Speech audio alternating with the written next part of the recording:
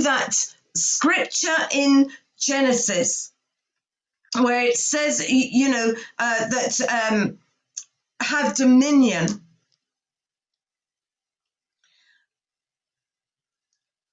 That was given before the fall. It was given before the fall of man. And so this whole taking dominion, expansion, authority, all of those things, I believe, are right in the DNA of mankind. They're not just in the DNA of the kingdom, they are in the DNA of mankind. So this desire to govern and rule lies in the hearts of all men. But like everything through the fall, it became twisted. And some of this I did share last time, but it's core and I just need to do it. So what should have been this righteous, godly, good blessing of God that went forth from the garden, through this connection to him, which I'm going to come back to later, which carried his heart and his values, actually became the excuse for man or a nation to take control and to dominate.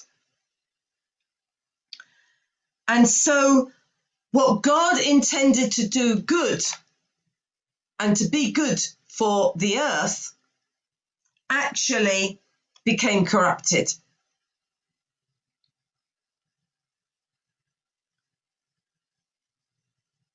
And I love the Hebrew word for dominion, radah, R-A-D-A-H, because there's an implication in it that I don't think we have always understood or known. And it is taking dominion by going down and walking amongst the subjects as an equal. It is not a dominion from over and above, but from within. And that so points, and you can see how Jesus began to put so much of this right when he then, comes and tabernacles amongst us, lives amongst us. And that, I think, points right back to what I was saying about transformation. We need to bring transformation in that area where we are called and where we are living our lives. And Jesus then just released totally a different way to exercise dominion. And Revelation tells us that we overcome by the blood of the Lamb and the word of our testimony. And I think we're beginning to really increasingly understand the power of both our testimony, but of our word. And that's not just our testimony from 50 years ago, but what God is doing now in our lives, but of not loving our lives unto death, but actually being willing not to say, I don't believe God is calling every one of us to, necessarily physically lay down our lives, but there is an attitude of heart that says, I'm laying my life down, Lord, to you. I'm willing to die to myself. But there is this aspect where it talks about the blood of the Lamb, and taking dominion is to do with overcoming. We have to overcome something. Now, we know that Jesus's way of ruling and reigning, of taking dominion, was that he served. He came, he tabernacled amongst us, he served, he sacrificed himself, he surrendered to death on the cross. And then when he stood before the authorities who he knew were going to crucify him, he showed no sign of weakness. He was unpressured by the situation around him, or at least he didn't give in to that pressure. He could have called forth a legion of angels, we know that, to save him. But what his dominion in his own life looked like was that he walked in complete submission to the will of his Father. And that is right back to that word righteousness, What does it mean to walk in righteousness for us? But he walked in complete submission to the will of his Father. And therefore, he brought us salvation and he gave us a different model. Now, if you focus for a minute on that word lamb, and I realise I've got a quote here, true dominion is found through surrender to God. That's the place of true dominion, surrender to God. But if we think of Jesus as the lamb, and particularly over Easter, Jesus, the sacrificial lamb, we know that that was foreseen by the Old Testament prophets. It was foreshadowed by the sacrifices of the Old Testament, which they talked about with incredible detail. Just need to watch my time. And then Jesus came to restore all things. But if you look at that word lamb in the Old Testament, Exodus 29:39 is one. There are lots of words for lamb. So often, the case that we have one word and the Hebrew has 10. Most of them revolve around being a young sheep. Most of them are to do with, the traditional meaning of a lamb.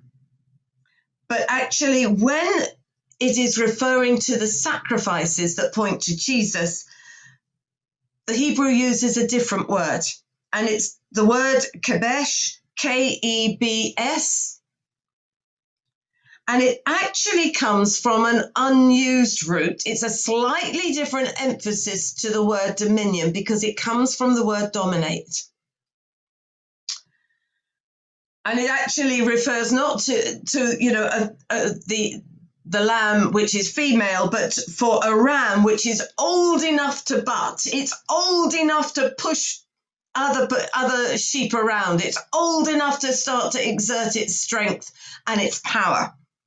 And if you unpack the word dominate, just in ordinary dictionaries or online, it has this same aspect of governing and ruling by a superior authority, but it leans towards the negative connotation. It leans over towards overruling, overshadowing, prevailing over, domineering, ruling the roost, towering over. So it is about dominion, but it's got this negative, unpleasant angle to it. And as I just looked at that, I just realized that right from the Old Testament, right from before time, as we know, God knew what would happen in the garden because he had already prepared for his lamb to come. But he very specifically provided in the blood of Jesus for this aspect of human nature that would cause mankind to want to dominate, rule, tower over, overshadow, and all the negatives that come out of that heart attitude.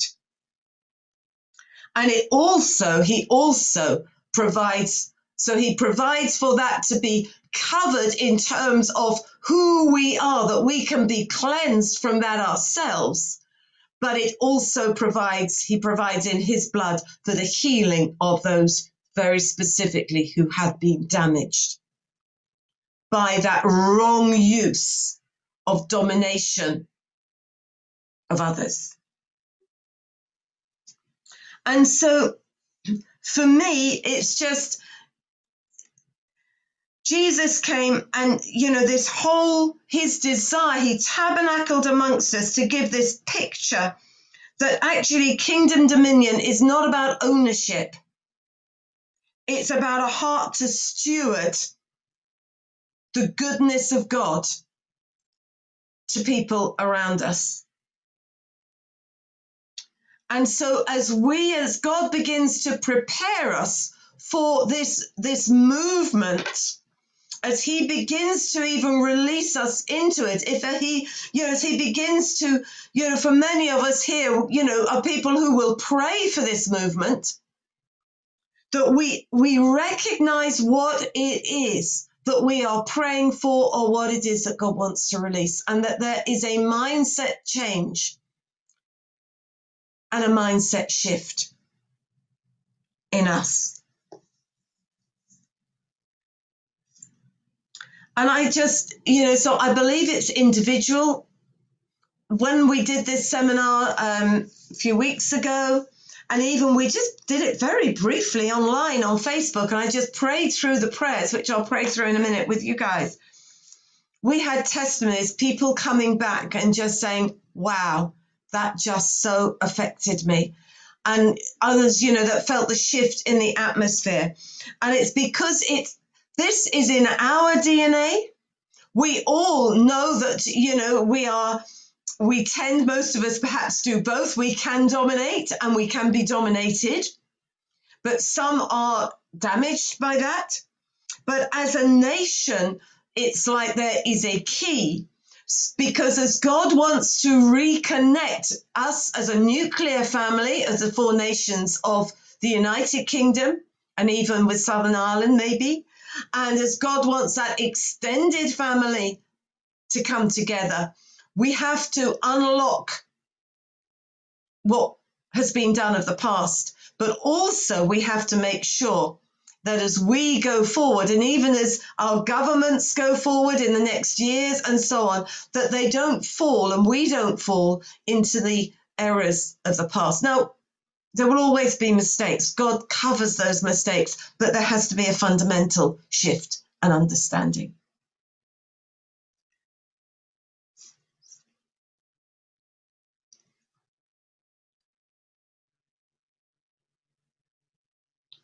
And so, this righteous mandate to exercise dominion is about releasing his influence on the earth, the power and healing of his kingdom, this kingdom, and that we as God's people surrender to his will, and that we don't let's say we surrender his will so that this movement carries his glory, and it carries his healing power and his goodness,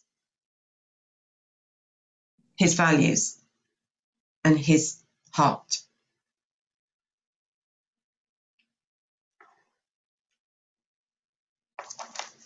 Are you with me so far? Okay, go step by step.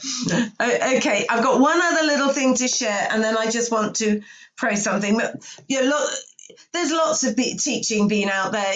There are lots of books to read right now, so I don't want to say stuff that so many know. But the early church was not like our churches. The early church, I believe, what was on fire. It was full of passionate people who really met with God. We know they met in homes. It was not hierarchical, but they had the 5-fold ministries that traveled around to equip, so that the people were empowered and equipped. They worshiped together, they ate together, but their focus was not about, the church sustaining itself, but their focus was that the world would be reached. And so it wasn't built on what historically has been our model, which many call the pastoral model. And I do believe that God is shifting the church to becoming a mighty army. And for us to become a mighty army, which is a fantastic phrase, but, it takes a little living maybe, but we all have to be empowered, as I said, and equipped and encouraged to discover our particular call and purpose. And that's why we're hearing so much more now about the apostles and the prophets and that whole apostolic element and the 5-fold ministries. But, that early church was basically shut down by Constantine. It was shut down. And they have been massively persecuted, horribly, hugely persecuted. And then here comes this emperor who says, I've converted to Christianity. I'm going to stop all this persecution. But of course, and so you, as a church in that day, I think you would have said, well, hooray, God has answered our prayers. But what wasn't understood then, and perhaps we're only just really unpacking now, is that he historically had worshipped Mithras. He was known as the high priest, within that context. And by Roman law, the emperor was in charge of all religious affairs. And so he shifted the church. He did legalize Christianity. He did stop persecution, and he did give money and land to the church. But he basically changed the model, and eventually he actually stopped the house churches from meeting. He built the big church in Rome, where the front was reserved for the clergy, and everybody else who was used to all, being able to participate within the whole worship and to share and to do all those things. Suddenly all the ordinary people were allowed to just come in and to listen. And what I want to just say is, because of our history, which connects Christianity in this nation right back to Rome, there is an aspect at which Christianity, even as it flows through your day and DNA and mine, has got a seed of this in us. And it also really has shifted, I believe, that whole empire spirit, and as I say, the whole dominion mandate, if you like, just it sums something up, the dominion mandate sums something up, but they got twisted together so that the British Empire, instead of just releasing the gospel and just releasing the kingdom, carried with it this whole this whole empire aspect, which meant, well, we have to make these nations look physically like ours, as well as spiritually like the kingdom of God.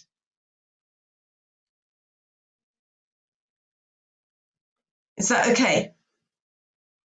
Are we there? Have you got it? All right. So it's 10:30. So I think what I'm going to do, I'm going to just pray through the prayers that I put out originally, which will take 5 minutes. Then we're going to have a break. Then I'm going to come back and do the more simple personal teaching. But I do have some freedom prayers that go around this whole Roman aspect, the Roman church aspect. And that's not about a denomination, because all of our denominations were offshoots of the Roman church. And no traditions that have been added in are valid. Any church tradition will crush the life. So it's not just, because of this Roman element, which has been so significant, there's a little bit of a focus there, but there are other things. And it's just, I'm not talking about a denomination. So let's just pray this through now, and then we're going to have that break and then come back. We'll see what the time is.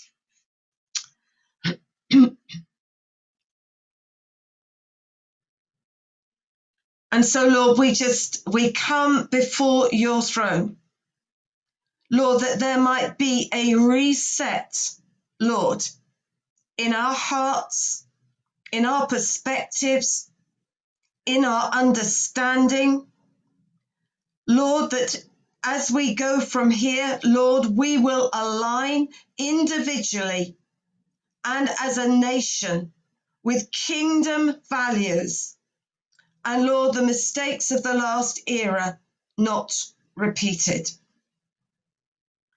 And so, Lord, in this day, when you are realigning nations, Lord, we praise you for the calling you have put upon the United Kingdom to preach the gospel and to bring in your kingdom.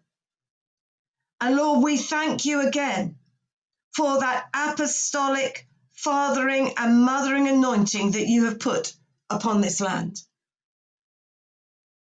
And we confess where Christianity in the West was linked and shaped by the Roman Empire and the Holy Roman Empire, and was grafted into and reinforced by an empire spirit.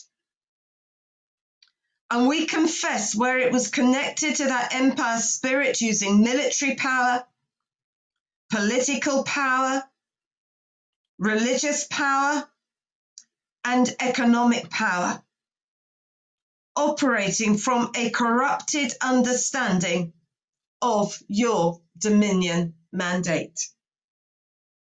And Lord, we confess any place where we, your people, your church, have exercised a wrong authority, quenching or controlling the people that we were meant to release, damaging others, and hindering your work. We confess where as individuals we have wrongly used the authority that you have given, and we have desired to control or to dominate, or even allowed others to control or dominate us, even within families or within marriages. We stand and we confess and repent where as a nation we established the British Empire, which became the Commonwealth, taking dominion not from the mandate cleansed by the blood of Jesus, but out of that dominion mandate that was twisted and distorted by the fall of man in the garden. And we stand before your throne and we ask for mercy. And we ask for healing for ourselves and for the nations which we have affected. And now, Lord, we decree and we declare a reset, that even as the dominion mandate given in the garden was cleansed by the work of Jesus on the cross, so from this point on in the United Kingdom, the past actions of this nation will be cleansed and forgiven through the blood of Jesus. Shame will be broken, and the nation free to step into its God-given identity for the days ahead.